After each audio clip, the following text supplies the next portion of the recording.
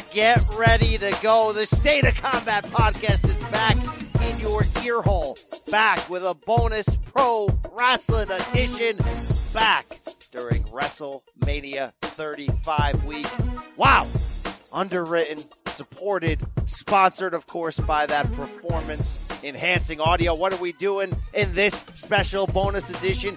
Getting you fired up for Friday night's NXT TakeOver New York card. The yellow and black brand is back. Barclays Center, Brooklyn, 7 p.m. Eastern this Friday on the WWE Network. Pulling no punches, fellas and ladies out there. You know, 2018, NXT, very arguably the best promotion going in wrestling. These takeovers have become, wow, a must-see, can't miss, absolute hot fire tradition this year on paper. Woo! Could be fantastic again. Could be the best ever, some people are saying already. We'll see how it plays out. What do we have for you today? Detailed preview with myself and the Silver King, of course. Hey, we've also got can't miss, top-notch, top shelf, above the top shelf. There's usually that level one higher where they keep the secret liquor behind the cupboard. That's the kind of interviews we got for you today as Adam Cole Bebe stops by to get you fired up for his main event, the vacant NXT Championship bout against Johnny Takeover Gargano. If that wasn't enough, we got the patriarch himself, Paul Triple H Levesque, sliding in these DMs. Not only to talk TakeOver, we're going above and beyond. We're talking about DX's legacy. We're talking about the women main eventing WrestleMania. We're talking about a lot of good stuff that you're not going to want to miss. You know, this week you got to keep your ear close to the speaker, if you will, when it comes to the State of Combat on CBS Sports, because we're coming hot, hard, and heavy for WrestleMania week. A lot of pre-interview, pre-preview, post-analysis editions coming your way, so stay tuned and spread that love forward with a 5-star review on Apple Podcasts, Spotify, or wherever, folks, you download Hot Fire Audio today. Where you listen to it and how you listen to it is your choice, but what you do afterwards is now a guarantee. You want to see your name engraved in stone up on the State of Combat mountain? Spread the love forward. All right, I can already see this guy's antsy. Let me welcome in my co-host. Say hello to the bad guy. Oh, yeah, live and direct from the Big Apple, Manhattan. He's the Silver King. He never hedged. It's Adam Silverstein. Hey now, we have a lot to get to today, BC. I'm not going to give you my whole intro because you took up my time. I just want to get to talking about NXT. I want to get to talking about Adam Cole, and I want to get to talking about Triple H, the WWE Vice President of, what is it? Live Events, Talent, Creative. Yeah. What's his title? He's like COO on screen, but the real title, there's like 17 names. It's like, yeah. It's like that Fiona Apple album title that time. The second one where everybody's like, what? You can't have a 36-word album title, all right? Just call it Chapter 2. Call it Volume 2. Jay-Z, whatever you got to do. Adam, real quick here, how was the New York vacation? I think the people want to know. I think the people were trying to make a beeline to your organs, potentially. Yeah, there was some of that attempt. The vacation was great. I literally got to do almost everything I wanted to, which in New York, in a 6-day period of time is very difficult. Silver King has never walked this much in a 6-day period of time in his life. You're talking 15,000 steps a day. So I think that negated all the Italian food and fresh pasta, hot dogs and bagels and pizza that I was able to eat and consume. But this is great, man. City that never sleeps. It's true. And I went ahead and went to a Yankee game on Sunday and sat there for about 3.5 hours as it almost got postponed, and ended up seeing the Yankees lose, which was not ideal. But aside from that low point, the city's great. I get it. I understand why people love this place so much. And I am excited to spend another week here primarily covering WrestleMania 35.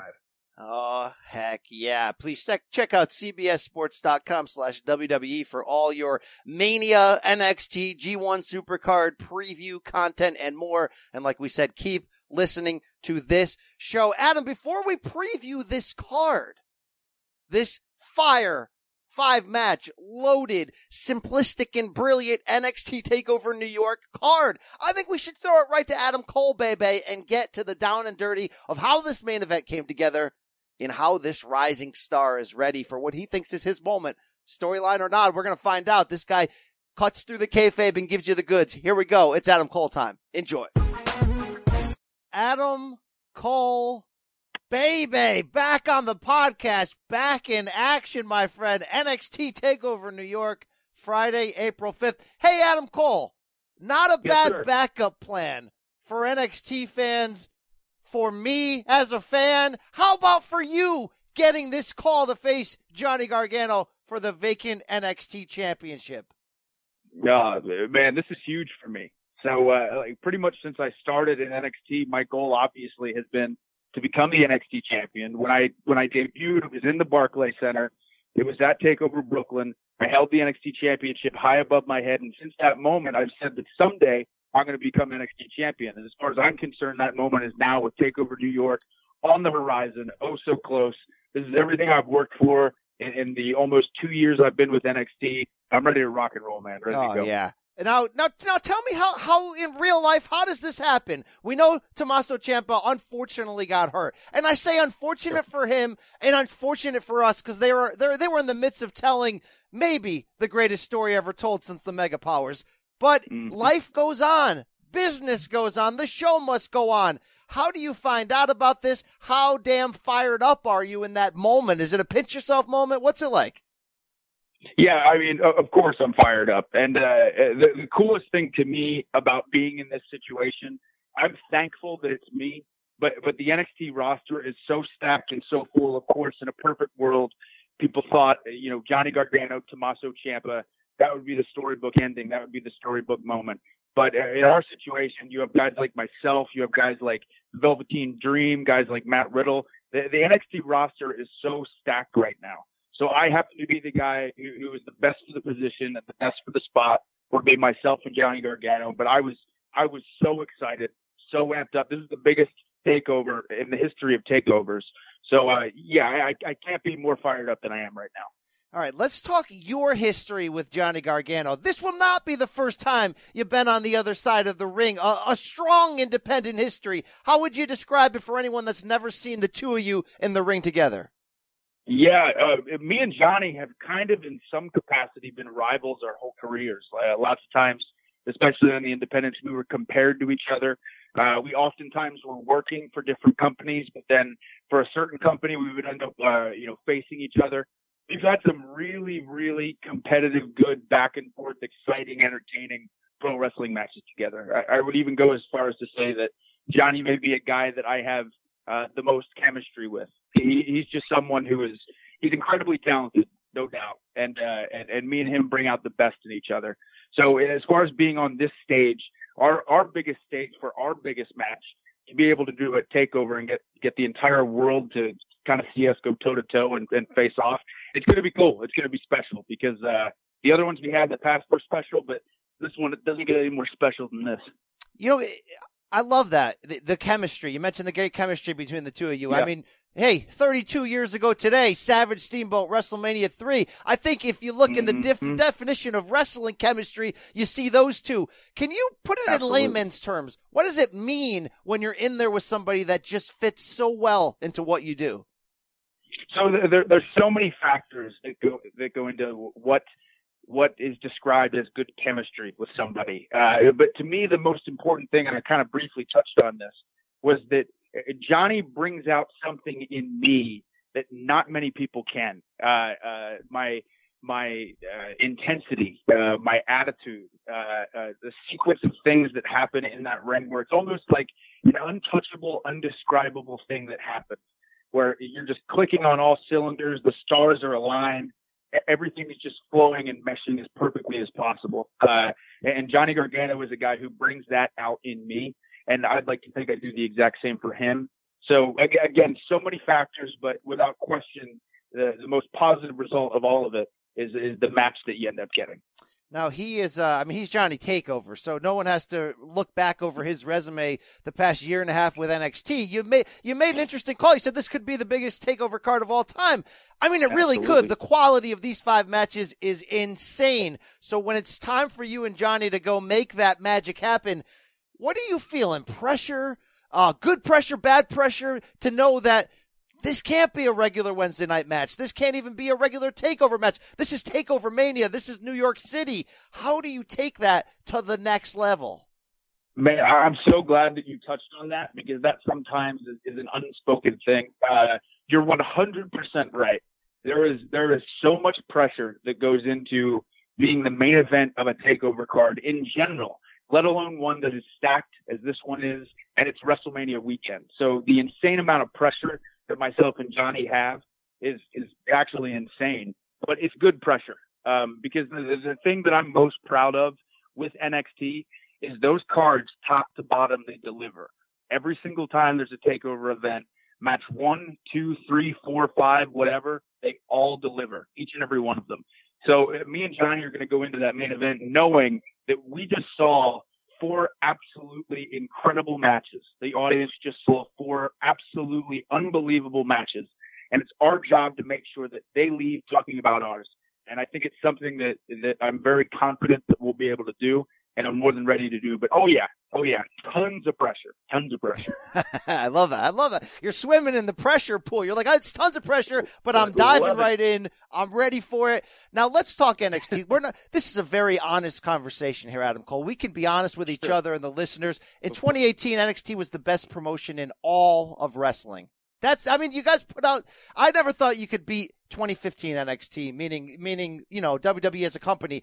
And the 2018, it was the combination of the talent, the stories, the feeling. Man, that feeling being in the arena for those big shows is special. How do you describe that secret sauce? Why is NXT different from any other company going right now? So there's this really cool untapped thing that has happened with what you kind of briefly touched on. And that is the relationship between the wrestlers and the fans in that building. I think one of the coolest things in the world is lots of times we'll go to these Takeover events anywhere they are in the country, or now it's like Takeover UK, Takeover's over there too. These fans are, and I know this sounds cliche, but it's true. These fans are the most passionate wrestling fans on the planet. And that's not just something that's said, you could feel it in the building. When any one of us come down to the ring, we know that the attachment that we have with them and they have with us is something that is priceless. For a lot of examples, a lot of these fans have been following a lot of these guys their entire careers and watched your journey from wrestling small independent shows to getting to this point. And lots of times there's brand new fans who are checking you out for the first time. But the thing that is consistent is these NXT fans, when they go there, they're going there to have a great time and watch a great show. And they're there to make as much noise as possible to let the wrestlers know, hey, we're excited. We want you guys to knock it out of the park. And when they act that way, we have no choice but to bring our absolute best, to bring 110%. The relationship is so awesome because those fans are just as much a part of the show as the wrestlers are. Lots of times when people leave or they're done watching a Takeover on the WWE Network or they're there live, they talk about how awesome and special and cool it was and how awesome the environment was. Yeah, we're doing our job of giving you the best matches that we possibly can, but those fans are doing their job too, and they're making a whole boatload of noise. So it's awesome. It's a really cool connection I think we have with the NXT audience. And look, the way the system is, NXT development territory to large degrees, but the way the system's set up is eventually you graduate. And I'm not trying to hold Adam Cole back from his dreams of being in the main event of WrestleMania, of being in there in front of 75, 80,000 people. If that's where you're going and you're headed, then go there, brother. But I think there's something so special with NXT, Adam Cole, that it can be its own thing on par with Raw and SmackDown, that the universes could collide, that it doesn't need to be the equivalent of AAA or college basketball. Where do you think NXT could be in 5-10 years because of that special bond between the fans and the performers that you mentioned?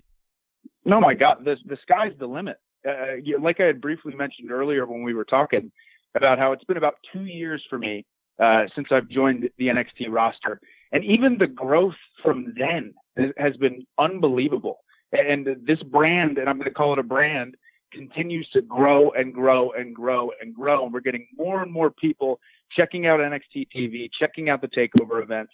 I truly believe there's a really special thing that's happening specifically to the NXT brand, where the more people who watch it, the more people who lay their eyes on it, they walk away and going, I'm going to continue to watch that and support that because I love that. And as long as that continues to happen, this brand is going to continue to grow more and more. I mean, really, the sky is the limit for where NXT could go. It's a very cool thing to be a part of now, watching NXT rise the way it has.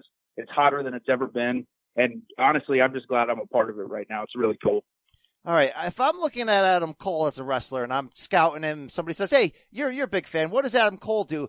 I think your best skill, your best attribute is acting and looking the part of a cool badass. And that's kind of a weird thing. I mean, you can wrestle, you can talk, you can do a lot of things, but I guess that's swagger. There's something to that. How do you make being so cool so easy and so natural?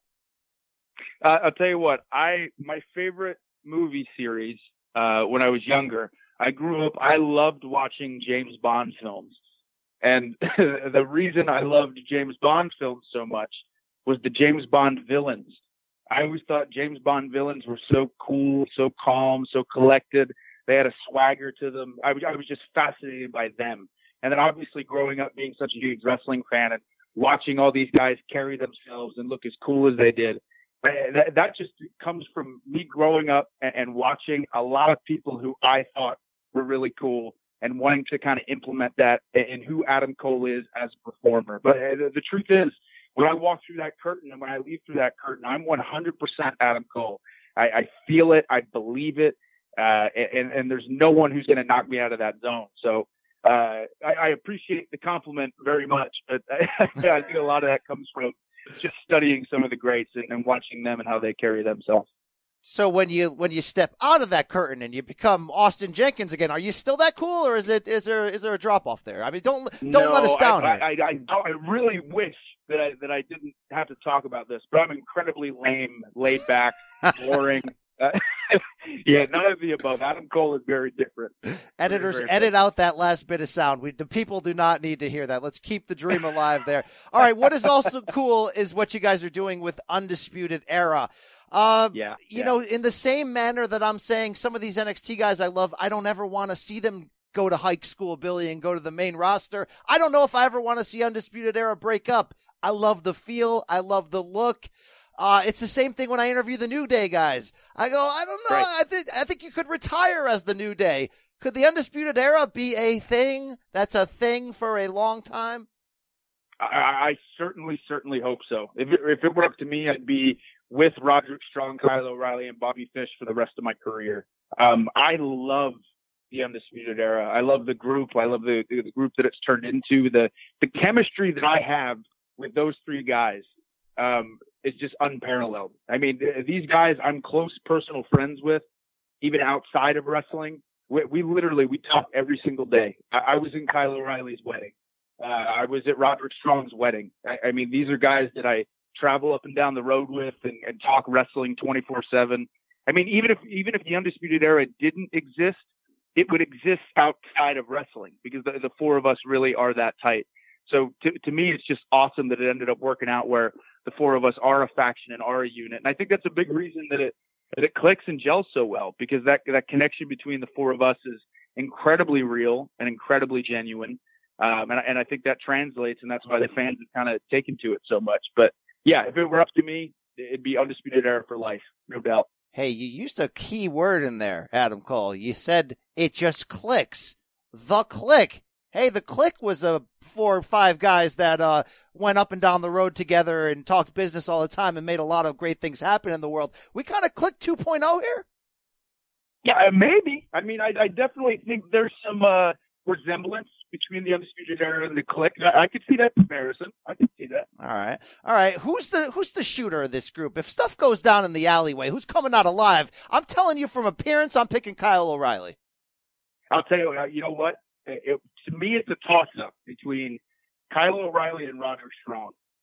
Both of those guys are bad dudes. So we could probably have to see Kyle and and Roddy go at it, but I don't want them to fight each other because we're all a big, happy family. But those two guys are the tough guys of the group. Just leave me and Bobby out of it. I love it. But lovers, not fighters there. Look, tell me some wrestling etiquette here. Is it lame to wear your own merch in real life? Yeah, to the ring, but in real life, would you be caught wearing an Undisputed Era t-shirt at Walmart at 2 a.m.? In real life, it's pretty lame, in my opinion. You know, you're not going to see me walking around in an Adam Cole or Undisputed Era t-shirt, even though the Undisputed Era t-shirts are so freaking cool. But no, you probably wouldn't see me at Walmart at 2 a.m. wearing an Undisputed Era shirt. All right. You're 29 years old at the top of your game. Sure. Headlining NXT TakeOver New York during Mania weekend. There's still a lot more for you to accomplish. But look, this is a great time to be alive. How are you still improving, though, day to day as a sports entertainer? Yeah, so I've kind of had this outlook since I first started, where pretty much the first 6 months of my career, I was obsessing on this final destination of, oh my God, I need to win the WWE Championship at WrestleMania, and that's my goal. And it's so overwhelming when your goals are so out there, so far away at the time. So for me, and I've implemented this pretty much since I was 19, is I literally take everything day by day. So I find one little thing that I feel like I can improve on, or one little thing that I want to focus on making better. And I do that. And I'm like that with every single aspect of the game. So if it's something in ring that I would like to improve upon, I'll try and focus and work on that for the week. If it's something promo specific, I'll think about that, study it, watch other people. Pretty much anything and everything. I'm 100% my own worst critic, as it should be. And I try to find, like I said, any little area that I can make better or improve upon. The coolest thing about this job, I think, and I know a lot of the best of all time would say the same thing, is there's no such thing as being perfect at pro wrestling. It's this never-ending change. It's constantly going on. You as a character and as a performer is constantly changing. So it really always keeps you on your toes because there's always little things you can pick up and improve on or change or whatever it is that you want to do. So, I'll be learning and trying to get better until the day I retire. Yeah, I like that. I like that attitude a lot for sure. Is there anybody that's caught on to this business faster than the Velveteen Dream? You had a fantastic takeover match against him. I want to see more. I want to see a full feud. I want to see it all. Last time I checked, that guy's real young. I mean, I feel like that guy could go to Mania tomorrow and main event it with you, and nobody would blink an eye. Yeah, he's unbelievable. It seriously, when I sit back and think about it, it blows my mind how much he gets and understands this job for his age. He's an incredibly hard worker. He has a very charismatic persona, obviously. It's crazy, the things that he's done and the things he's accomplished at the age that he has. He's like a prodigy, seriously. But, he'll go as far as he chooses to in wrestling. That's no question. All right. Do you dream about certain moments still that you haven't accomplished? Do you wake up in the middle of the night and imagine what the crowd will be like, your main roster debut, your WrestleMania debut? Is it still real to you, damn it, Adam Cole? Absolutely. But seriously, yeah. I for sure envision goals of mine or situations that I could be put in. I think anybody who says they don't is kidding themselves or lying. Because especially too, I love this so much. It literally is my life. I know you'll hear a lot of guys say that. That's true for all of us. But, naturally you're going to imagine certain situations that you're in. Like you said, that main roster debut or that WrestleMania moment or whatever. I mean, I'm visualizing and imagining the Barclays Center coming up here soon. So I'm constantly thinking about moments that I have coming up and hoping they go a certain way or wondering how they're going to go. But that's just because I care about this so much, and it's always on my mind. Wrestling is always on my mind. Yeah, it certainly shows in your work. Fans love to hear that stuff, and it showed during last year's Mania TakeOver match. Good Lord, that ladder match that you came out on top of for the North American Championship. I'm going to say, of anything I've been in the arena for, I cover boxing, mixed martial arts, and pro wrestling. I mean, Adam, that might be, number 2, number 3 of just environments of entertainment, of best quality of matches. I mean, I've been at Mayweather Pacquiao. I've been around the globe like you have. Something special happened during that match. Take us back there. What do you remember most when you're going up and down the road with these guys and you look back and you talk about that match? What do you say? Yeah, that was just such an unbelievable night for so many reasons. But I remember, again, when you have 6 guys in the ring and then you throw ladders into the mix, there's a lot that can go wrong. A lot of things can go wrong, or something can go bad. You got a lot of situations there where people could get into trouble. But luckily for us, I mean, that was, again, a night where everything was just clicking. Everything was kicking on all cylinders.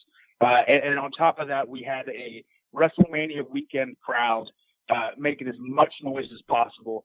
I mean, to me, that's one of my favorite moments of my entire career. I remember climbing up when I pulled the championship down, and I'm screaming, and the camera has a shot of my face. That was a very, very real, genuine, just burst of emotion because of how well that had gone, and having a fan base that was that amped and excited for it. My family was there, my girlfriend was there. It was such a cool moment for me, and one that I'll definitely cherish for the rest of my life. That was a wild match. I think I will too. My good friend Mauro Ranallo says the same thing. He was gifted enough to call that match and add his voice to it. What a night. What a match. Hey, I think we're going to see that again. Friday, April 5th. This time it's the Barclays Center. NXT TakeOver New York. You and Johnny take over himself, Johnny Gargano, for the vacant NXT championship. No pressure, Adam, but go out there and, 15-star match. Whatever you got in you. I can't wait to see this thing. Hey, you got it, my man. Will do. All right. Special thanks to Adam Cole. Hey, Adam Silverstein. Is Adam Cole potential to join the all Adam SOC faction with the likes of Adam X Parsons, Adam Crawley, some other weird Adams that have reached out to us? Well, he has one of those, reserve signs that's folded up on the table just waiting for him. So anytime he decides to step into this zone, he's more than welcome.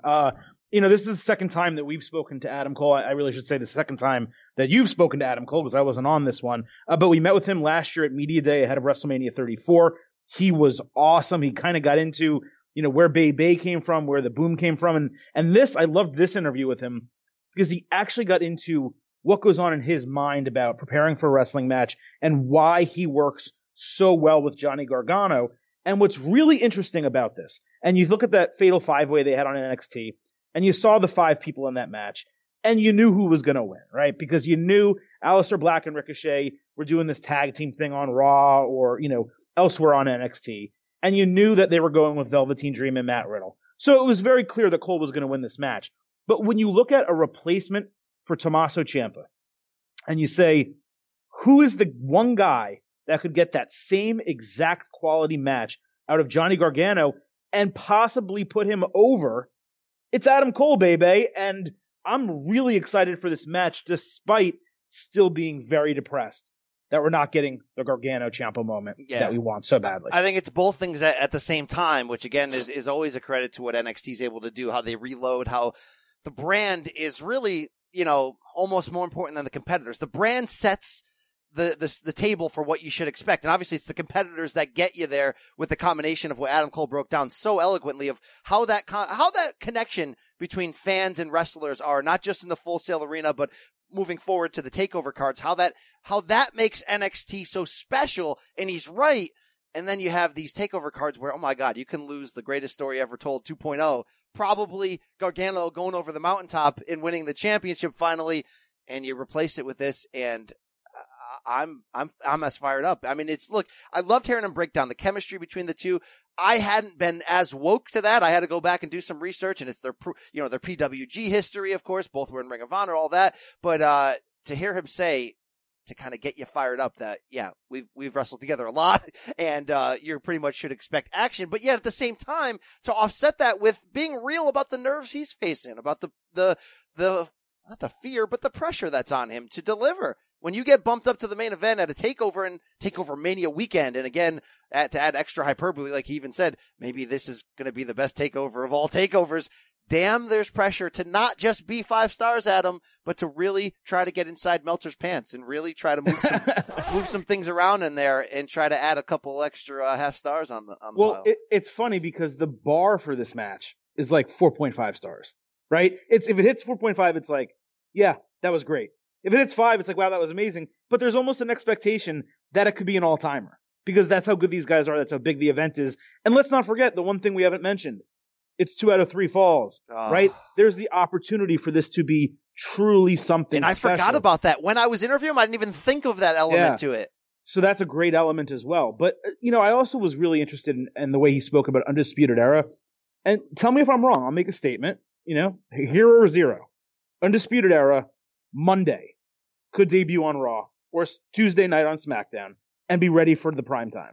The only problem with that potentially is who wins this NXT championship match on Friday night. Well, I'm saying assuming he loses. Because if you're Triple H and the creative and this Gargano Ciampa amazing greatest story ever told 2.0 has had some weird twists and turns where they've had to adjust, I feel like you have to hold that mountaintop Daniel Bryan WrestleMania 30 moment for Gargano for Ciampa, and it's got to go. All roads have to go through Ciampa unless they have some. Yeah, but can you literally delay that 12 more months and keep Gargano in NXT for 12 more months?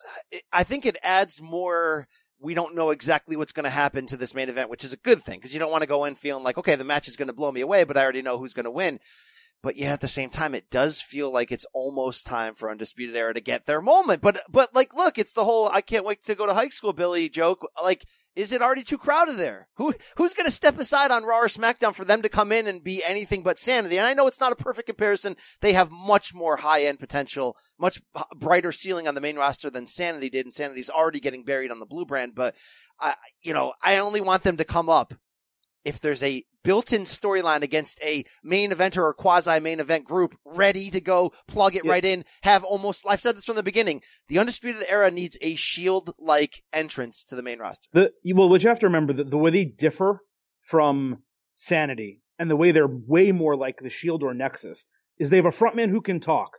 They have someone you want to listen to. They have someone you want to see wrestle. Right? So you bring them in, you have a tag team ready-made for tag team feuds, you have a mid-carder ready-made for mid-card feuds, and you have a main eventer or a high mid-carder ready for those types of feuds, right? You could throw them on Raw tomorrow, have the turn the Revival face versus Undisputed Era, Roderick Strong trying to get an Intercontinental title shot, and Adam Cole gets a run at Rollins if he wins the title, loses, but is in that situation. So I think they are ready-made for the main roster. I think delaying them any further, you mentioned they've been there almost 2 years, like adding Roddy Strong was a key, and he really filled them out in a way that, look, I wanted Dijak there, right? I still want a big guy to join that group, but I love the way that Roddy Strong has really made them whole. And that group, to me, is ready to inject some juice into that main roster and give us a real faction on the main roster that we have not had in quite some time. And for whatever they don't have in size, which is something I think you've rightfully kept it going mentioning, and the Dijak reference means you want an enforcer in there.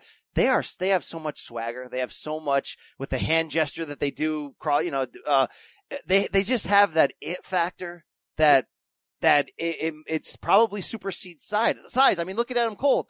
He looks non-impressive is probably the best word physically when he steps into these main events, and yet you stop thinking about that. You mean from a weight and height perspective? And certainly from a 1980s, I would take being that cut any day of the week. Certainly from a 1980s Vinnie Mac perspective, WBF as well. But at the same time, you forget about that quickly because he has find it. He has it, and I don't have it. You don't have it. Thank you, Christian. Thank you. There's also something to be said, BC, that their personalities make up for any stature concerns. Their personalities are so big. All of them are so good on the mic and so good, personifying the characters themselves in the ring that they don't need to be 6'4" each. You know what I mean? But yes, as with DX, right? China was the enforcer of DX. It's always nice to have that bigger guy, that bigger woman, that person that says, these guys can get away with all this crap talking and all these dirty heel tactics, and I'm not going to let you come between them and their goal. And that's kind of what they're missing. But it still works for me. Yeah, it works for me. Great. All right, we're going to break down this NXT card. I forgot to do a little bit of house cleaning before then. This Mount Rushmore thing's going to happen this week, Adam. We're going to put people in the will, in the damn family. What do you think, Wednesday or Thursday? People are going to get a WrestleMania preview Wednesday, whether it goes 7 hours or not, just like Sunday's card. We got a very, very, very special interview bonus episode coming your way Thursday, people, so please buckle up. Maybe Wednesday? Maybe? Yeah, it has to be Wednesday. I think Thursday is too big, too tight of a turnaround to get it in there. We will announce the State of Combat Mount Rushmore, the first one, on Wednesday, and we already know the first name. Tristan Ataliano, Ataliano _ Tristan. He's that first spot who will take the final three. But BC, you just mispronounced his name. You should probably misspell it too, just to double down on it. No, I pronounce his name as I pronounce his name. There's a lot of this show left, BC, but before we get to all of that, a quick word from our friends and sponsors. The wait is over. The Chi returns with new episodes on Paramount Plus. What brings you to the Chi? Opportunity. Everybody get down! Walk right up to the side. A new reign is coming to the South Side. Never should have sent a boy to do a woman's job. The Chi. New episodes now streaming. Visit ParamountPlus.com/The Chi to get a 50% discount off the Paramount Plus with the Showtime annual plan. Offer ends July 14th. The subscription auto-renews. Restrictions apply. CBS Friday.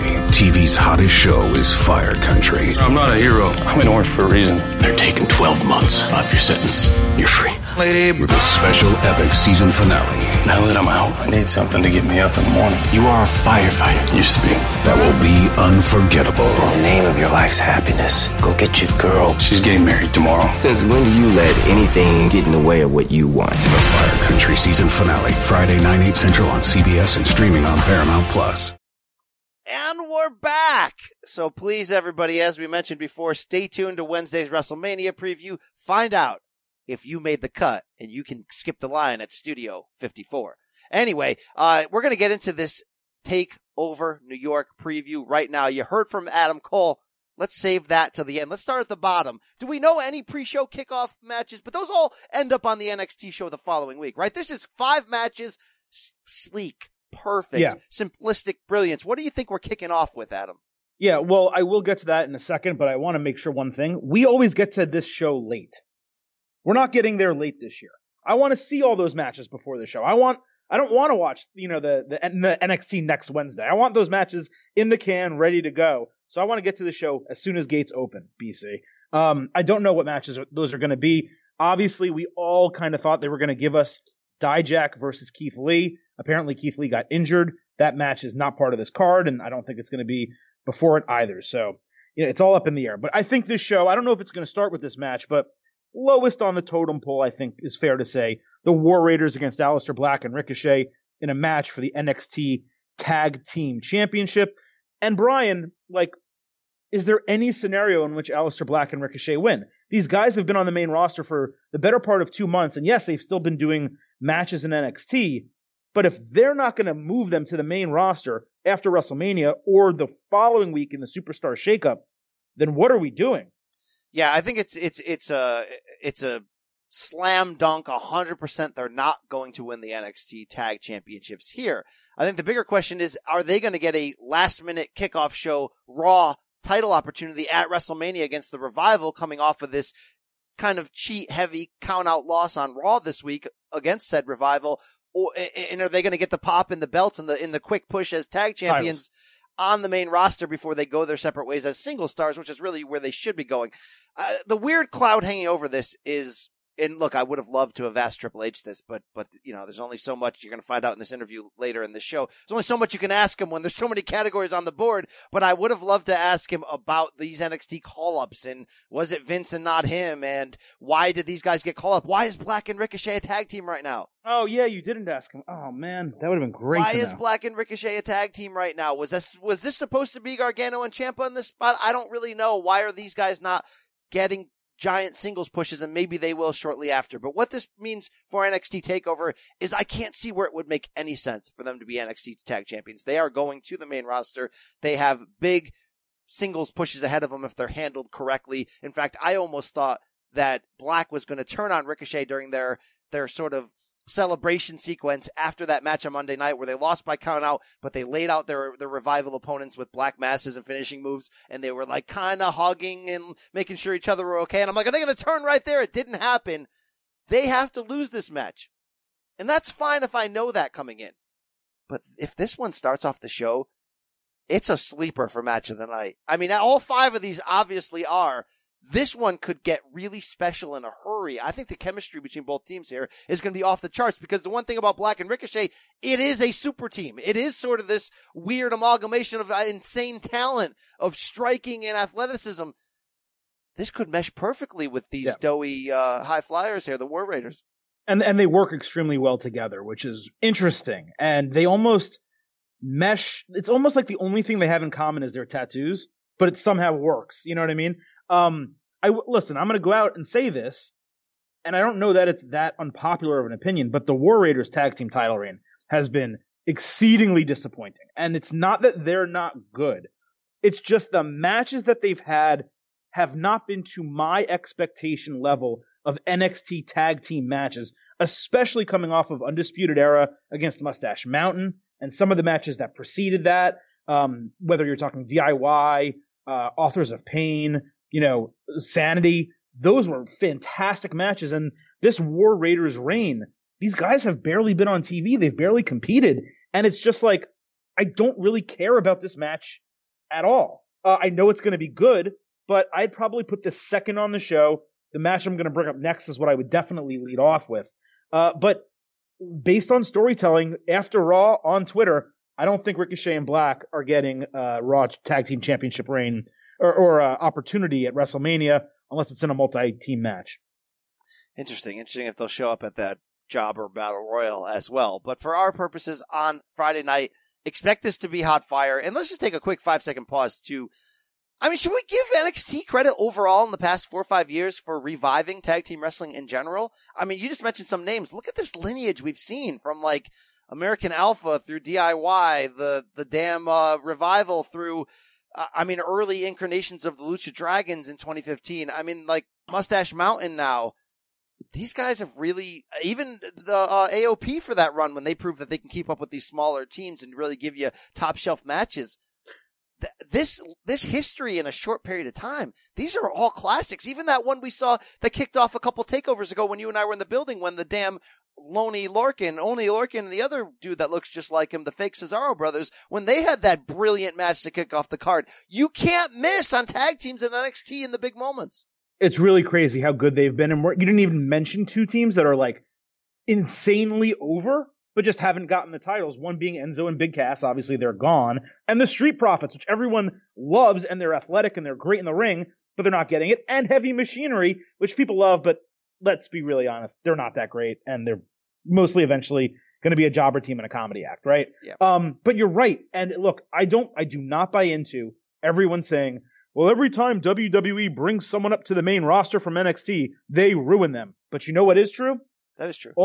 Almost every time they bring tag teams up from NXT, they ruin them. And it's really depressing. There's no reason that 2 of the guys from Sanity aren't dominating right now on SmackDown or on Raw where they should have been, where they didn't have, a lot of space. Revival is just starting to get their mojo back. They split up American Alpha. The list goes You're right. on so and on. It's really the tag teams that get ruined. And the faction / stable / groups or whatever your weird definitions are. Vince doesn't seem to like large groups. So anyone that comes up and has some pop and power from what they've done in NXT kind of get ruined in terms of the importance of what their group brings to the table. And you're right.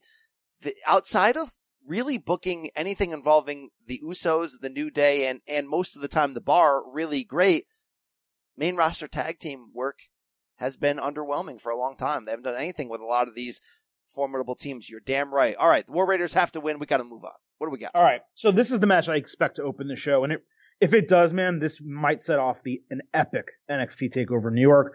Pete Dunne defending his WWE United Kingdom Championship.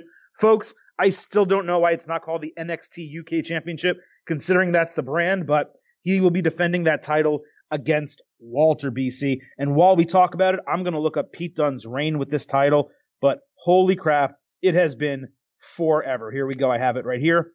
682 days and counting. Wow. When Tyler Bate won that title back in 2017, I thought he was going to hold it for a year. I was like, wow, this is the guy they're hitching their wagon to. He got 125 days. Dunn has had this title since May 20th of that year. What a reign. What a wrestler. Bye-bye. It's time to see Walter take the strap. Well, can I give a preemptive? Oh, God, that was an early one. I shot off fireworks too early. Maybe I shot my load right there. It was premature. What I'm trying to say is this one really, out of all the matches on here, like, yeah, Gargano Cole's going to be a classic. Dream Riddle, the Mega Powers are currently exploding in my pants. This one could sneakily steal the show. We know Pete Dunne's history. Look, the Bate matches, that feud was insanely good. Walter is just a stiff-ass, giant European man who does insane things. You think it's automatic that Dunne's going to lose the title here because of how long the reign is. But I feel like if you're going to have a UK championship, it means more to have that title change happen on the NXT UK show that you're trying to put over in an NXT UK city in front of those fans. So I think what this match serves as is a guaranteed entertainer. It's going to be 16 hot-ass minutes. Dunn's going to win the title, but you're going to be left wanting more from Walter, and he's going to finally take that belt in the UK. But either way, I don't think you can put a ceiling on what this match could do. It's going to be fantastic. Well, see, here's what I think you might be missing. It's WrestleMania week. That WrestleMania means more than country or province that you're in, okay? This is a huge match on a huge show. And the thing about Walter is they really, WWE and NXT UK, has not necessarily had someone who could step up to Pete Dunne and be a believable champion other than him. Even if they don't want to bring Pete Dunne to the main roster, if they want to keep him there, the guy needs to be in chase at some point.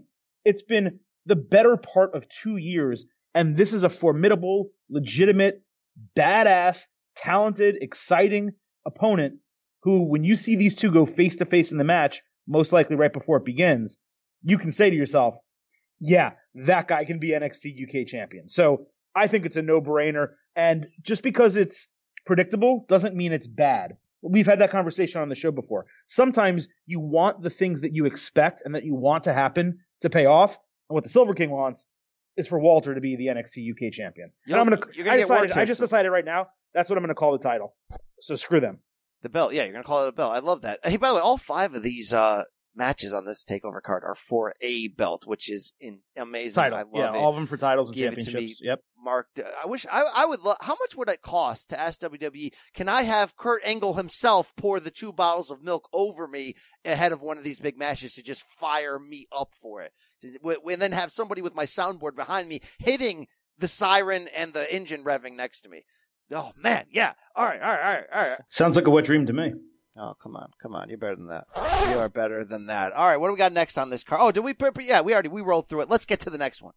Look, they probably deserve higher billing here, but I'm going to go with this next, the Fatal 4-Way match for the NXT Women's Championship. We have Shayna Baszler defending against Io Shirai, Bianca Belair, and Kairi Sane, BC, and this match really has a chance to be special. It's Baszler's ground-based submission-style attack, right, versus Belair's power, versus the high flying of Io Shirai and Kairi Sane, which we know are both awesome, right? So this has the opportunity to be, I'm not going to say it's going to be that ladder match, right, that crowned the first North American champion, but it has a chance to be very similar to that with the talent of these 4 women. Wow. Big boasting here from the Silver King. Big expectations. I think my expectations are that this match will be very good. It will be the worst of the 5. But I think this is a sneaky opportunity for Belair to have her moment. I thought it was going to come in the last TakeOver against Baszler. And I think overall 2 things happened. One, Belair showed me she's not Velveteen Dream, meaning she's not ready to leap through my screen and jump to the main roster. But she did show me that for as raw and young as she is in terms of ring experience to get to this point to be a title contender, that she is going to be amazing. And if they wanted to make it her time, she has the swagger on the microphone and the look and the gimmick and all that to make up for some of the fact that she's still so raw in the ring. I think this is the perfect setup here. If it's time for Baszler and the NXT horsewomen to sort of join Rousey's side for as long as Rousey is going to be active after WrestleMania, it could be time to put the titles on Belair. I think the match is going to be insanely amazing. I think a lot of that's going to be because of Shirai and Sane and how their high flying offsets with what you mentioned, the submission and power style of the other two. But I think the waters sort of part here. Baszler's had the title for a long ass time, it seems. I know she's given it up once or twice and gotten it back, but this is Bianca Belair's opportunity. This could be her moment here. I'm fired up for this. I love me some Bianca Belair. Yeah, I mean, I think if someone's going to win the title from Baszler, it's going to be Belair, right? They set it up where she almost beat her. She doesn't have to pin or submit her to win it in this scenario, so it keeps Baszler looking strong. But it just doesn't seem right to me. She still seems really green. They don't have a lot of women behind her, right? Like Aaliyah and some of these other women, Vanessa Bourne, that are just recently getting pushed. It's like they've been there forever, and they're not particularly great, right? So if it's not Baszler, then you're saying Io Shirai or Kairi Sane, but they've been working as a tag team. And it almost seems like they're going to stay as a tag team because now WWE has a women's tag team division. And if we're being candid, while both of them individually are great and either could be a WWE women's champion, and I would fully buy into it because I think they're extremely talented, neither necessarily has the mic skills to pull that off. So making them a tag team is pretty smart. And they complement each other very well. So it really does come down to me to either Baszler or Belair. I actually think Baszler's going to retain the title here. I think it's a good opportunity for her to do it without beating someone only herself. For example, Shirai and Sane both hit finishers on Belair. Baszler throws them out of the ring, pins her, right? A scenario like that. And unless you're going to tell me that they're running this 4 horsewomen versus 4 horsewomen angle immediately on WWE TV after Rousey either wins or drops the title at WrestleMania, I don't think she's leaving NXT because I don't exactly know what they would be doing with her. Yeah, and you can also make the argument that if Baszler is going to be by Ronda's side, either at Mania or at Raw the next night, it may add more credibility to her to show up with the NXT Championship over her shoulder. And if Ronda is only going to be on screen a handful of more times ahead of, say, SummerSlam, it may be better to keep Baszler and the rest of the horsewomen down there to continue to build themselves. So it's all interesting. I think the match can be really good. You have the right elements here. I'm hoping Belair gets her moment. The fan in me is hoping. Look, we've said it before. Would we risk it all for Liv Morgan? No. Yes. And our guy from the Street Profits risked it all for Bianca Belair, and shout out to him. Montez Ford. Yeah. All right. That was the grossest moment of the podcast. Let's move it on forward here.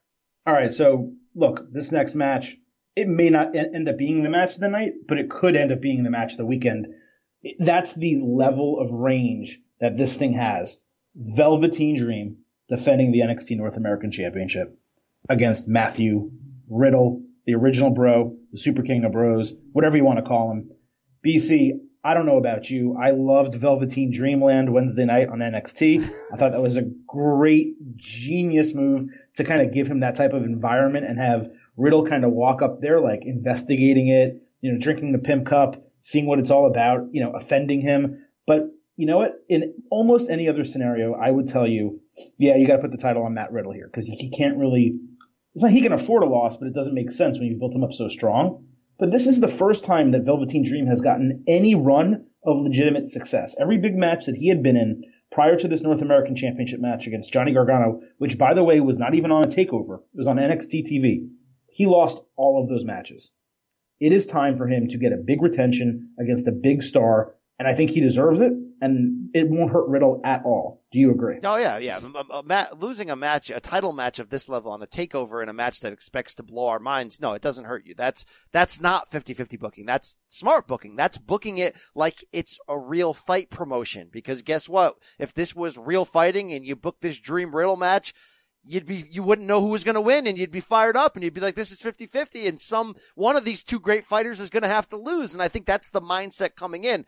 From a physicality standpoint, outside of Velveteen Dream Ricochet, when they met on TakeOver last year or a year and a half ago, whatever it was, I don't think I've been as excited for an NXT match just from the standpoint of what the hell is this going to look like? How great are they going to complement each other? And when you matched together Rico and Dream, it was a little bit different because of Ricochet's high flying.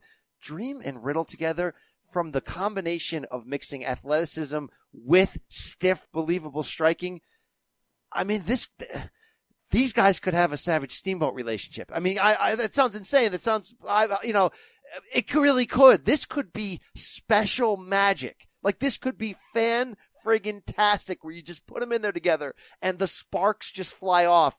The same sparks when Charlotte and Sasha locked up for the first time in NXT, where they were just like, oh my God, this is my partner. This is my dance partner. This person was made for me. I got this weird feeling like Dream and Riddle can be that against each other. And I agree with you that Dream's got to retain here. They've got to be building him towards something. He could get called up at any time. There's good reason not to call him up because, by the way, he's still only 23, which is absurd. There's no reason not to slow build him and give him a long NXT title reign before he eventually goes up. He's like this lottery ticket that they're like, we could throw him out there now and use him on the main roster and make business and do things. But at the same time, we got so many stars. Why not make him even better? I think they're doing that now. He's going to dominate this North American title. Then he's going to move up to the big belt. And then eventually he's going to move up. I don't know. Dream is just the perfect Dream. I'm trying to figure out who Dream actually is. Like, what is he a mixture of? And like, I see a lot of Ricky Steamboat, but I see it almost in like a heavyweight body. There's some Savage and this guy is just something we haven't seen before. Outside of how great his ability to own his character is, outside of how great he is to stay in character and dominate on the microphone, physically, I don't think I've been as excited about one man's body as this guy. I mean, look, tell me about a piece of meat you enjoyed. Please, Adam. By the way, universal praise for Velveteen Dream. We've asked Triple H about him. We've asked Adam Cole about him. We've asked Johnny Gargano about him. Every single person we talk to about Velveteen Dream praises this guy and basically agrees with us. Yes, his future is as bright as he can make it. But they praise him for the mentality and the swagger. I'm just talking just the physical alone. It's all of it, man. It's like a whole package. It is a complete package. Wow, we're getting real down the road here. But inside of that complete package, if he was horrific on the microphone, I would still be almost as excited because physically he's just insane. And it's not just the aerial. You remember that string of guys WWE introduced like after Goldberg and Lesnar kind of left? That like Undertaker mentored one, and like there was this guy Tyler Rex, and like they had all these dudes. They were all physical, like Marvel's Vince McMahon's perfect specimens of guys, and they all failed. There was like 7 of them in a 1-year span. All of them failed. This guy, yes, he has a great body and he's athletically extremely gifted, but it's the mentality, it's the care for the business. Oh, it's all that. That's why he has that goes along with it. But that's why he has Mania main event potential. But I'm just talking about the physical for a second and not how he looks. In terms of, being cut and all that. I just mean it's not just the ability to jump really high and do athletic moves. It's how smooth his moves are, the transitions from one to the other, how natural he looks in there. It's insane. I actually think because his arms are so long that he's not completely smooth. Like, it seems like he's athletic and extremely gifted, but there's many times where it seems I don't want to say robotic because that's not fair, but it seems like he's still learning these new moves that he's putting together. And he is. And that's accurate. But because his arms are so long and his top is so, different than some of these other guys, it looks like it takes him more effort to do some of these things. And I don't say that in a bad way, but I don't have that same, everything's super smooth like you think. I think of Ricochet that way. I don't think of Velveteen Dream that way. Interesting. Oh, yes! That's what I think, Vince, when I look at this match, when I look at Dream. His body is a wonderland, and Dream will retain in this one. But I know I've said this for every match. This one's going to steal your heart, going to steal the show. This is the match we may end up talking about. I legitimately, and like, look, I'm excited for the women's triple threat main event at Mania, and I'm excited about Kofi and Daniel Bryan and AJ Styles and Randy Orton, and there's a ton of good wrestling this week. Hell, we have Tetsuya Naito against Ibushi Kota Ibushi, right? It's endless. I legitimately believe this match could win the entire weekend. Wow. I'm with you on that. All right. Let's get into this main event now. It's for the vacant NXT championship. You heard Adam Cole break it down. We know the potential. We know the chemistry between them. Adam has to win. You cannot give away this Gargano scenario until we find out when Tommaso's coming back. Gargano's got to be the babyface going over the mountain. I will give them so much credit here. There's no real storyline because of the obvious last-minute nature here. Yet one talking segment to open NXT this past week covered everything. That's they sold this match in one segment better than they've sold Lashley Finn Balor. And they did it old school. So why, when people get mad at me when I say I need less wrestling on Raw and SmackDown, I need more talking, but I need the talking to be great. This was great. They sold exactly what the storyline's about, exactly what's at stake for both. They insulted each other just enough while putting over the journey that they took to get here. This was like absolutely brilliant. Carve it out of stone, put it on ice, savor it, bottle it up, put it in the wine cellar, and just going back to it for a couple drips whenever you need to pour it on any other feud, because this is how it should be done. They didn't need 2 months. They have me exactly where I need to be. Already physically, I expected something special here. Now, storyline-wise, how does Johnny Gargano go from being a heel recently back to a babyface seamlessly? Because it's simple and brilliant and perfect. These guys nailed it. He also was never a full heel, and I've been trying to get that across. Like, yes, he had heel tactics, and he, used that middle rope DDT finisher a la Ciampa, and he certainly celebrated with him. But they played it off very well in storyline, and it was very clear that he knew he wanted to give Ciampa the opportunity to turn on him again. And when that arose, he was ready for it, and he threw him, right into the set, just like it happened at NXT TakeOver Chicago. I thought that was brilliant, by the way, and we actually never even discussed that because we knew Ciampa was hurt. So it was like, oh, that thing didn't matter. But that segment, by the way, to close NXT, I think it was 2 weeks ago, was incredible. And he also had told, you have to remember, Candice LeRae, I think it was the prior episode, so now we're 3 weeks back, when she was raising concerns about him teaming with Ciampa again. Don't worry, I've got it. He had that all planned out. So this is a guy who was almost feigning like he was a heel when he was a babyface all along. The only difference is now he's gained a little bit of an edge that he didn't have before when he was pure white meat babyface. I understand your concerns. You want Gargano to get that mountaintop moment over Tommaso Ciampa, not Adam Cole. But here's the problem, and I said it earlier in the show. Ciampa's out a year.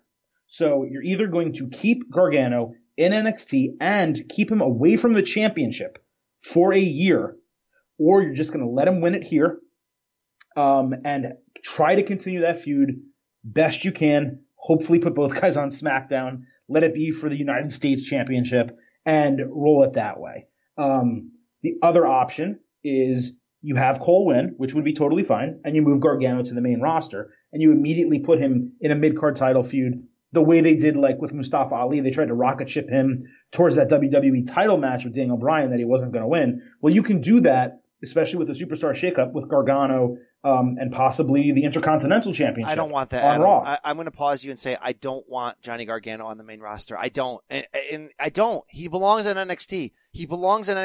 And I know you're going to say, well, what was he going to have to do? Wait a year plus for Ciampa to come back and continue? No. Put him in. You're asking a North American to title turn down feud. like a big downside guarantee and money and merchandise. Adam, he's going to only go in backwards on the main roster. When right now you can put him in a North American title feud with Velveteen Dream for 6 months. That'll be fantastic. Why would you put him on the main roster? He'll get a quick title feud like you're mentioning for the US or IC, and it won't really work. And then he'll go back to just being a mid-carder. He's too good for it not to work. You have to remember, man, all these people where it quote-unquote doesn't work, there's generally something wrong or it's not meant to, right?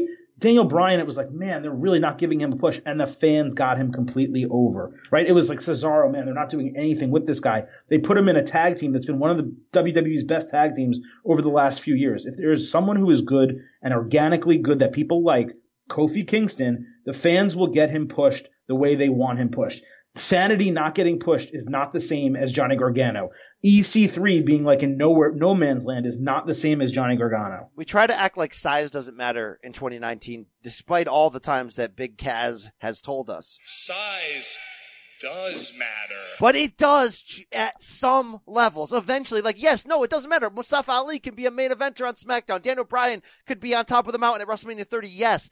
I just think for some guys, size will matter. Johnny Gargano will not work, and Vince won't stick with him with a legit mid-title main event push. It's not going to happen, and eventually he's going to get ruined. He needs to stay down where he belongs in NXT, where he can shine and dominate and be that guy, because guess what? Ciampa's not going to work either without him on the main roster. They need to be on NXT together. It's the truth. You saw that when they got called up to Raw and SmackDown in the last month. It didn't work, Adam. It did not work when they went over the bar. It didn't work. I'm telling you right now that it didn't work. I'm taking out a bread with a bottle of it didn't work peanut butter and spreading it with a knife across you right now. Eat it. Smell it. No, it didn't work. It never will. Yeah, well, you just spread it on fresh bread that ripped right in the middle because that's a horrible take. That's not the case because the booking was ridiculous with DIY, not being heels, not being faces, being called up along with Ricochet and Aleister Black for no good reason. That's bad booking. That's very different than someone working or not working on the main roster. I already laid that out. But BC, I want to give final predictions here for this match. I'm giving it to Johnny Gargano. I think they give him the mountaintop moment. They close NXT TakeOver New York with this guy winning the match that he was supposed to win, even if Ciampa's not there. That's my prediction. I'm sticking to it. What say you? Adam Cole is going to win, and it's going to be because of cheating from the Undisputed Era, which I think Cole kind of teased that. I think they showed their hand when the Undisputed Era came out. That's why it's not going to happen. And they sort of said, this is the reason why you're not going to win, because in the end, I got these guys around me. That's going to be the reason why. Cole, baby, it's time. Look, it wasn't supposed to be his time, but it will be his time. And that's why it works so well that even though there's this last minute fiasco of Ciampa getting injured, they can substitute something in and it can work so well because Cole is that guy. He's ready for this moment. He said it himself. It wasn't supposed to be my time more or less, but it is because I am the one who was chosen for this and I'm ready for this. It's going to be seamless in the end. It's going to be Cole with that championship, the heels around him. They're going to have their NXT 4-horseman moment. And it's 4-horsemen moment. And it's going to be fantastic. Sorry, Johnny, you're not ready for high school. Stay in NXT and continue to carry that brand and carry my heart and carry my soul this weekend because Friday, things are going to happen, Adam, inside of my pants. I cannot. The mega powers are about to explode in my pants right now. This takeover card is going to be, I hate doing that every single time. This is going to be the best takeover card ever. It's going to be. And now we're going to talk to Triple H about that and much, much more, Adam. Are you ready? You ready for the patriarch? You ready for Dad here? Paul, Trips, Hunter, Tara, Ryzen, coming your way right now. Enjoy. You got too many titles and too many names. The Connecticut Blue Blood himself. Paul Levesque. You know who you're supposed to talk to. You don't need the descriptor. Yeah, exactly. Come on. We know who this guy is. And what a weekend you guys got coming up. WrestleMania 35, Sunday, April 7th, MetLife Stadium on the WWE Network. But it doesn't start or end there, obviously. You got the Hall of Fame Saturday night. You got NXT TakeOver New York. Got to ask you about all that. But I want to start right here, Paul. History, WrestleMania 35 as a company. You've already made the announcement. The women will be in the main event. Ronda Rousey, Becky Lynch, Charlotte Flair. I talked to Charlotte yesterday. She said there was nothing like hearing the news from Vince and knowing that he trusted them in this spot. I got to ask you as an executive, what goes into a decision like this? Because it can't just be, wow, this match could be pretty good. Let's put it on last. Really, let's put it into context. How important, how historic is this decision? It's epic. It's every bit of everything that the media and that you would think it is. There's a lot that goes into a decision like that. It means a lot. It goes across every line of revenue we have. It goes across every promotional asset we have, every media asset we have, right? You have to think about every component of that. And what does this mean to all of them? And I think Charlotte summarized it best, that to have the confidence in it, that this is what can close the show, that to have the confidence in it, that this is what should be the epic thing, the most talked about thing of the weekend, the most talked about thing of WrestleMania, and the biggest thing that is drawing 75,000 people to MetLife Stadium to see this event. And that is that is everything that you think would go into it goes into that decision.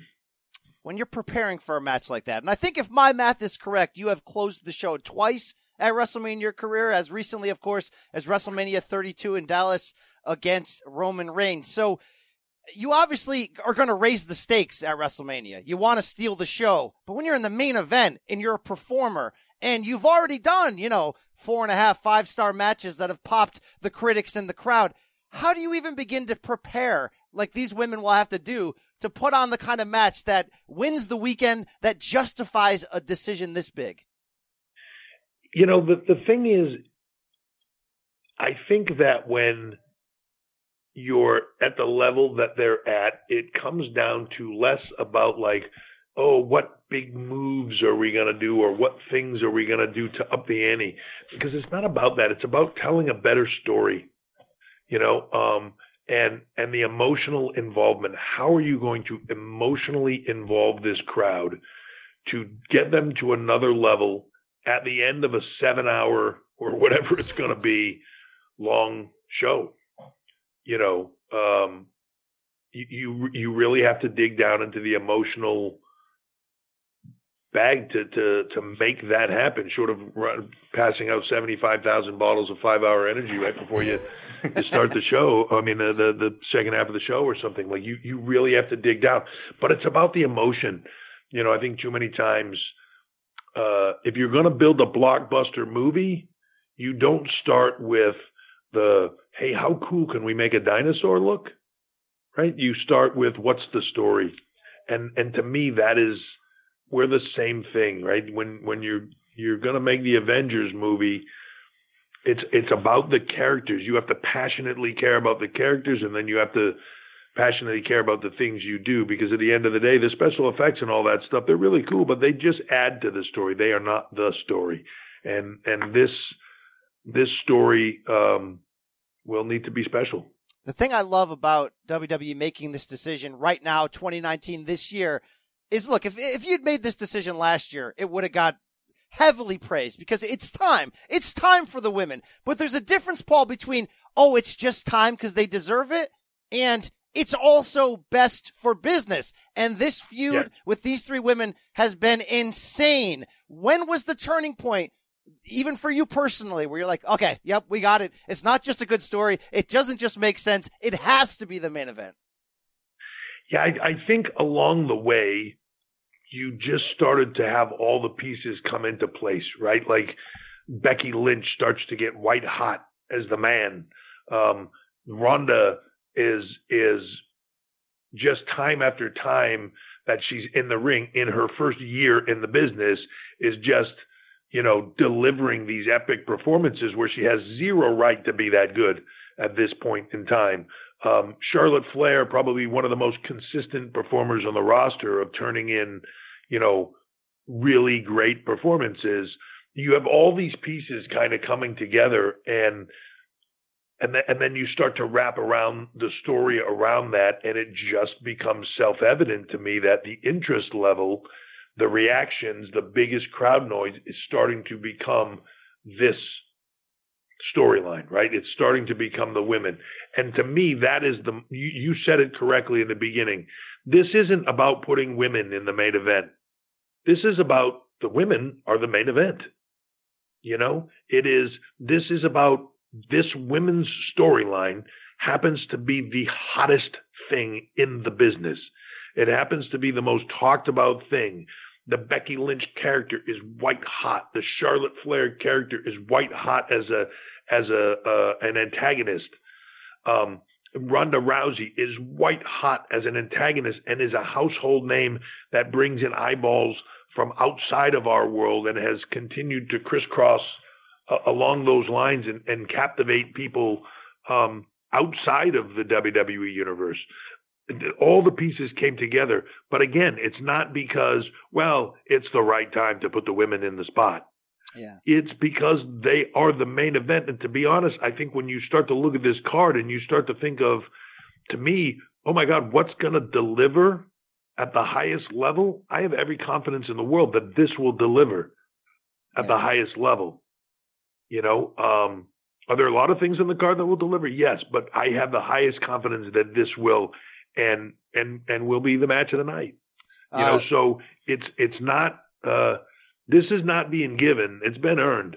It's the spot that they deserve and that they earned, not the spot that is being handed to them because the time is right in the world, Yeah, very well said indeed. And of course, I mentioned Saturday night is the WWE Hall of Fame Class of 2019 induction. at the Barclays Center of WWE Network, but you're going to play a big part in that. The headlining faction going in, of course, is D-Generation X, and awesome honor. And by the way, Paul, you may end up getting in about 6 or 7 or 8 times unless you tell them no, because I mean, there's a few different factions you took part of. But I got to ask you, what's the legacy when you look at what DX accomplished? What's the big thing that jumps out to you? I think we helped transition the WWE in a time when the entire thing needed to change to be relevant to a new generation. Along with Stone Cold, along with The Rock, we were something. D-Generation X was something that transcended sports entertainment. You know, like as you said, to this day, you know, there are certain things in the business that become massive, and to this day, Austin 316 on 316, the date, it trends, right? SmackDown has become part of the lexicon of pop culture because of The Rock. Things he said, things Austin did and said, things DX did and said. You know, when we were in our heyday of doing it, there wasn't a week that went by that I didn't, you know, see a sports center with somebody scoring a touchdown and crotch chopping, with somebody hitting a home run or a grand slam and turning around and crotch chopping the other team, or saying, I got 2 words for you. And it took on a life of its own, and it transcended the business. And I think it turned the WWE from being what it was and that generation prior to all of a sudden this explosion of a whole new generation of fans. And you call it the Attitude Era, call it whatever you want, but D-Generation X was a big cog in that wheel, and I think that's the legacy of the group. And it's you, it's Sean Waltman, it's Shawn Michaels, it's Badass Billy Gunn, it's the Road Dogg Jesse James, but I'm popping big, Paul, because it's Chyna as well, and we all know maybe the personal missteps that could have or maybe did keep her out up to this point, but being the relationship you had with her, how important, how awesome is this for you to see Chyna posthumously get this type of recognition for what she accomplished? It's awesome. I'm thrilled, you know, for her as the human being that I knew, for her family, for her sister who I knew. You know, you can really, there's probably not a woman that ever made as big of an impact as she did. Again, somebody that transcended the business on her own. And I'm sure will be in the Hall of Fame sometime on her own. I think it's fitting that she's in there with DX in the beginning because it's how she started. And I think that works out, you know, I think it's what it should be. After she left the business and everything else, prevented it for a period of time. But it's a funny thing because people look at it and go like, well, finally they're putting her in there. But like, she's going into a class with Honky Tonk Man. Like, he's just getting in there as a generation before. You know, it's not a time limity type thing. I'm thrilled that it's this year, partly because, you know, I just think that it, you know, finally the time has passed where everything can just happen and it can be right for her, where the moment of her getting put into the Hall of Fame in this manner is about her accomplishments to go into the Hall of Fame and not about anything else. Yeah. That's you know what I mean? Yeah. And that was, and maybe misinterpreted, but that was always my bigger point of this is like, you can't do it when that becomes the conversation. The conversation needs to be about her accomplishments in what she did here. And the time is right for that. And I know that if you could go back and say to her in the year that the women would come out and be the main event at WrestleMania, something that at that point in time you would have gone like, no way, like would have been inconceivable. And that she probably in some way inspired a lot of those women that are doing what they're doing right now. You know, it couldn't be any more of the right time and just the right spot, and it all happened for a reason that way. And look, you've been in 2 monster factions, Evolution, DX. Every time people talk to Ric Flair, they say, you've been in 2 monster ones yourself. What's the best faction of all time? I had that talk with Seth Rollins, of course, because look, if you're a young teenager, you're probably going to think, rightfully so, the Shield's the best faction of all time. But are we burying the lead here, Paul? Because I'm a Horseman guy. I'm an NWO guy. But is the best faction of all time really the Clique? I know it's a trick question and a trick answer, but considering this group fueled DX and NWO, is this really the best group of all time? Yeah, I mean, it's a funny a thing to say it that way, because it really might be. What people didn't understand, it's funny when people talked about the Clique, and all we were was a bunch of guys. Luger said the Clique thing or something, and it kind of stuck, and then we thought it was funny and ran with it and made a big deal out of it because we thought it was funny, and it made us look like bricks, so we just ran with it. But it was really just 5 guys that were so passionate about the business that all we wanted to do was sit in the car, drive together when the show was over, talk about the business, talk about things we do differently, talk about how we change it. And no matter how much we say we didn't want to, Scott Hall would say the same thing every night. We'd get in the car and he'd go, "All right, guys, look, let's just not talk business tonight, right? I'm burnt out on it. I don't want to talk about business." Right after I mentioned the fact that I think in this match tonight, and he would start the conversation, but we would do it every night. There was just a passion for the business, and to me, that's what it's all about. If you were to say, could it be the most influential group in some way? Maybe, because the passion level was so strong and so high, and you can disagree with everybody's take on things from their politics or their positioning, but it's tough to look at it and say Hall and Nash going to WCW and starting the NWO wasn't one of the most impactful things of all time. That Sean and I starting DX with Chyna, who reframed what it meant to be a woman in the business, that D-Generation X didn't change what it meant to be to be a wrestling fan and a sports entertainment fan, and to watch what we did and think it was cool along with Austin and Rock. But it changed the business, and to think that all those things didn't come out of that group, it's tough to say. So maybe you're right. If you ask me the greatest group on the creative side, I don't know. I'm with you. I go Horseman because that's what I grew up watching. I always feel like our business is like music, and that whatever you loved when you were a teen and you were in your prime of life, that's what you think is the greatest of all time. And you look at the guys today and go, Shield, Smeald, let me show you the 4 Horsemen, right? Like I think that's what you do. So I'm proud if you were to say to me that we're even had in that conversation, to say D-Generation X, the NWO, the 4 Horsemen, to be in that conversation is awesome. All right, I got to close by asking you something I could have asked you 15 questions about, and that's Friday night, April 5th, NXT TakeOver New York. Man, is this a lean and perfect card. I don't know how you play this game of Can You Top This, Paul, because I was in hardcore NXT 2015 fan. I thought that could have been the mountaintop. Maybe you never could have achieved anything better than that year, that group, that creative, that vibe.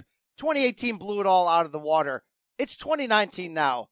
How do you top this? Can you top this on Friday night, April 5th? Because now I'm looking at this card on paper, even with Tommaso Ciampa's injury, and it's heartbreaking. This might be the best TakeOver card ever when it's all said and done after Friday, April 5th. Yeah, it's always the challenge, and we say it every single time, and I go there every single time holding my breath. And as we're building towards stuff, you're trying to build to the most epic stuff you can, and you're thinking, how are you going to get there and top it? And you just try to. You do the best that you can, and to be honest, we're at the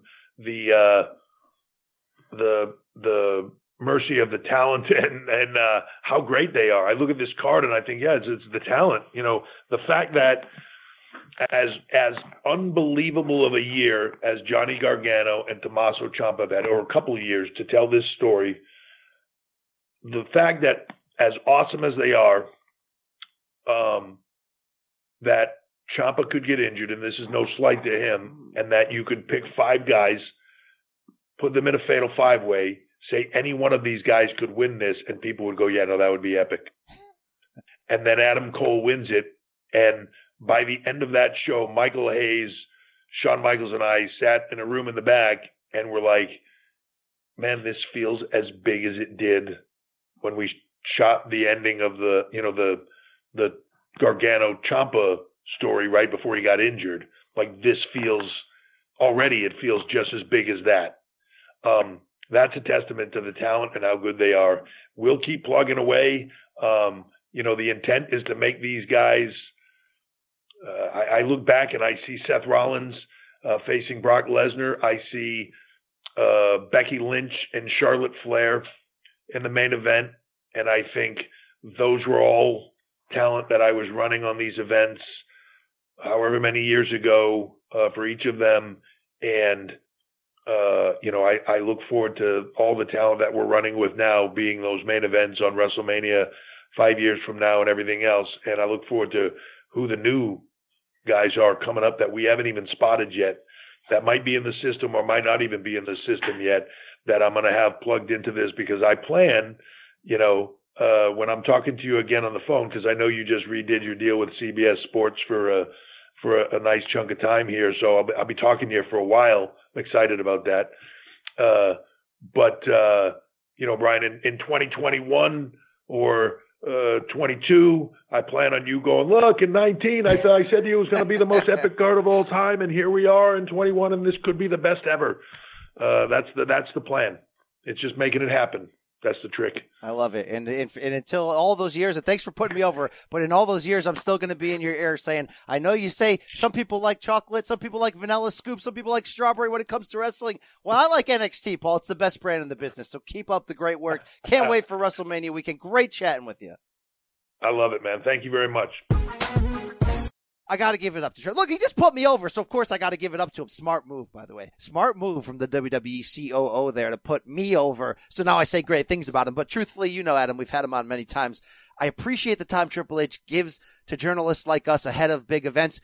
I appreciate that even though he's going to give you the corporate answer when he needs to, he doesn't dodge big questions. The problem is he's so good that inevitably you're going to leave an interview, no matter how many minutes you get, saying, I wish I asked that, I should have asked that, I should have asked that.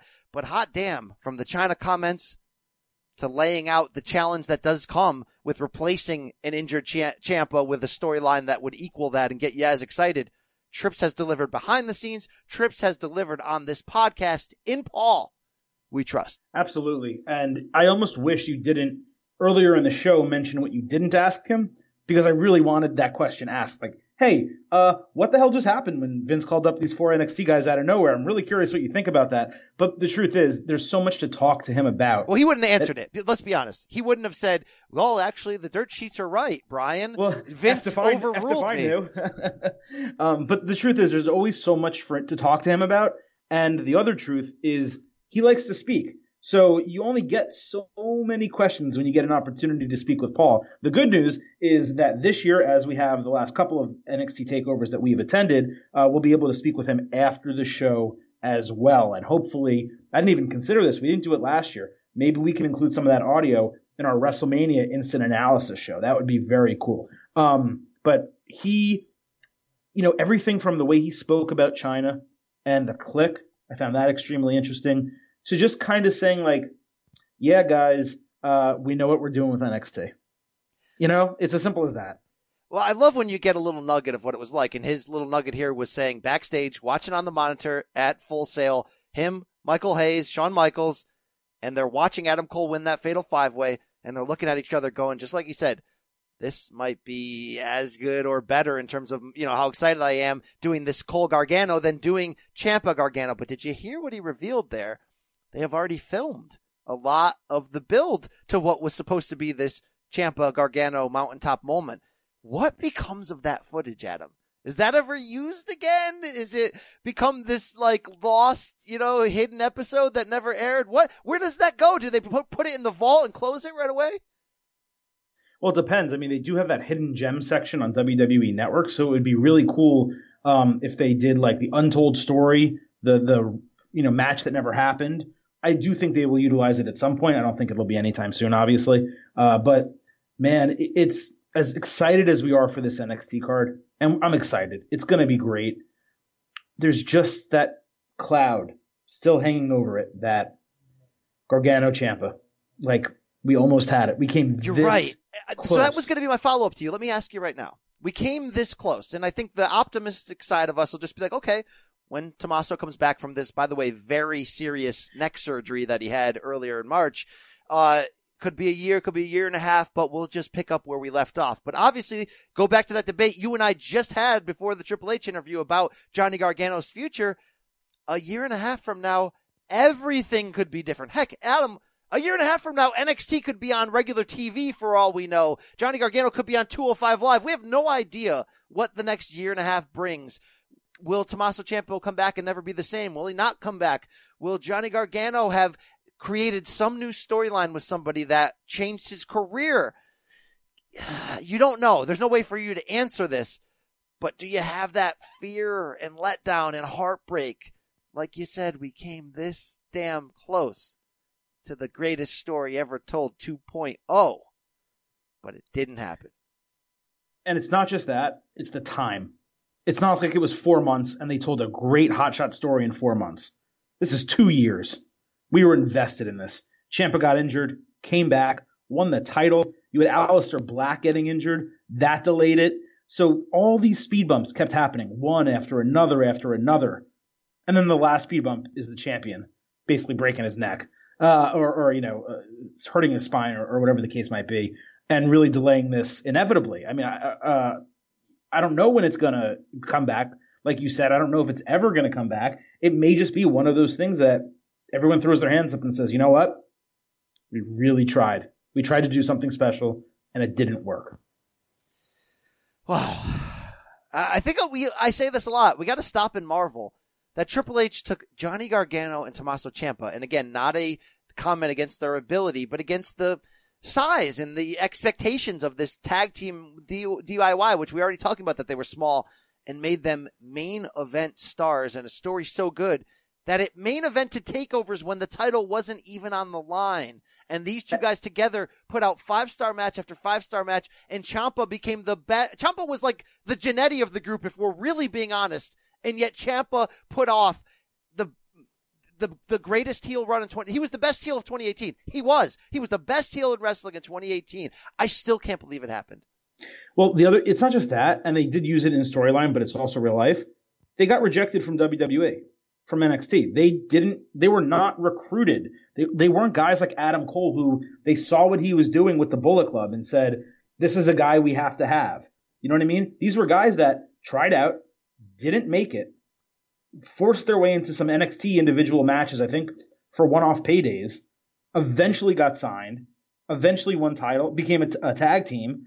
You know, we're in that tournament. We're in the Cruiserweight tournament. Won the tag team titles. I'm stumbling all over myself here. You get where I'm going. And then made this main event run like you're talking about. So their journey, I mean, I said 2 years. 2 years is their, recent storyline. Their journey's been like 3 or 4 years of just like going from literally being rejected by NXT to putting their foot in the door and being headed for a mountaintop, possibly best climax to an angle since Mega Powers Explode, which, by the way, as they're taping this, was 30 years ago today. And we just don't get it. But we're concentrating a bit too much on this, and it's my fault because I drudged it up again, BC. I am really damn excited for this show. And this episode of this podcast is about NXT TakeOver New York, what's actually happening, not what could have been. And we are going to get ourselves an amazing show Friday night at 7 p.m. Eastern live on the WWE Network. We will. And we talked about what probably will happen. We talked about what could have happened. I want to talk to you briefly about what might happen in the future. We know the Fox deal starts this fall for SmackDown. We know we can ask Triple H till we're blue in the face. Will NXT ever be anything more than the third brand? Do you realize what you have here? That in 2018, this was the best thing going in wrestling. And we get a lot of corporate answers, right? Will stars cross over and go down to NXT? Like, by the way, we just saw with the Boston Hug connection. I want to ask you this. 1 year from now, 2020, WrestleMania weekend, 6 to 9 months into the Fox relationship, where will the NXT brand be entering WrestleMania 36? Exactly where it is. I do think there is a potential for an FS1 show. It's obviously being talked about enough and rumored enough that even if they haven't had discussions, you would think that, especially if the Fox deal starts out really strong and SmackDown does well, that they would look into bringing additional programming to FS1. And the way it's been explained to me is that that opportunity is there. Just because they have that deal doesn't mean that their relationship is starting on that. I think you and I have both heard that they're going to have some type of recap show similar to what was it called? Was it called UFC Tonight? What was that show called? Yeah, UFC Tonight was sort of a weekly news and interview show. So I think there's the opportunity for that to happen on FS1. I mean, talk about low-cost production. There's studios that exist. You throw people in there. You just talk about WWE. And by the way, Dirt Sheets just said last week, it came across my timeline that Fox and SmackDown are considering a third hour of the show that will air on FS1 and have sort of a post-gamey element mixed into it. I don't know. You never know. Well, I mean, yeah, it couldn't be on Fox, obviously, because late local news obviously begins at 10 on Fox as opposed to 11 anywhere else. So that primetime window is smaller. But I do think, yeah, there's an opportunity for that. That's good information. I actually had not heard that. But I do think NXT can wind up on FS1. But I've said this to you for the entirety of this conversation. There's three huge selling points to WWE Network. One is the pay-per-views. 2 is the library. And 3 is NXT. And if you take NXT off the network, I don't really know what motivation people are going to have when they can sign up for those free months and, do what they do. Well, I'll tell you the motivation WWE might have to do it. It's to look at what happened to the UFC. They had UFC Fight Pass, which is they have now. It's modeled after the WWE Network in a lot of ways. You can buy pay-per-views on there. They're not free with the same money. There's the fight archives, but that ESPN deal became so lucrative that now everything airs on ESPN. And what is UFC Fight Pass? It's basically just the archive at this point, and they have other smaller fight promotions on it. But if Fox offers up the kind of money to say, look, we can't get Raw, and NBC paid out the ass for it, we can't get it, but we can do our best to make Fox the home of WWE for as much as we possibly can, which maybe one day can include a pay-per-view, maybe it could include certain specials.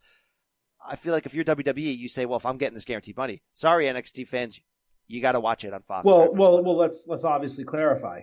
If the money's there, they will do it. I mean, they'll sell their damn we don't have to necessarily bring up all the instances where that's the case. So yes, if Fox, ponies up, then of course NXT will be on FS1. And the truth is, the more fans watch NXT, the more it gets praised, the greater the chances are of that happening. All right, we'll see. Hey, shout out to all the fans of the State of Combat, especially the ones who will be in New York for Mania weekend. Sorry we haven't responded to all of them, but I got a lot of DMs of very nice people saying, no, BC, I don't want your kidney. I want to buy you a drink after TakeOver, after G1 Supercard. I'll buy you breakfast the next morning in your hotel room with the dirty bed sheets. No.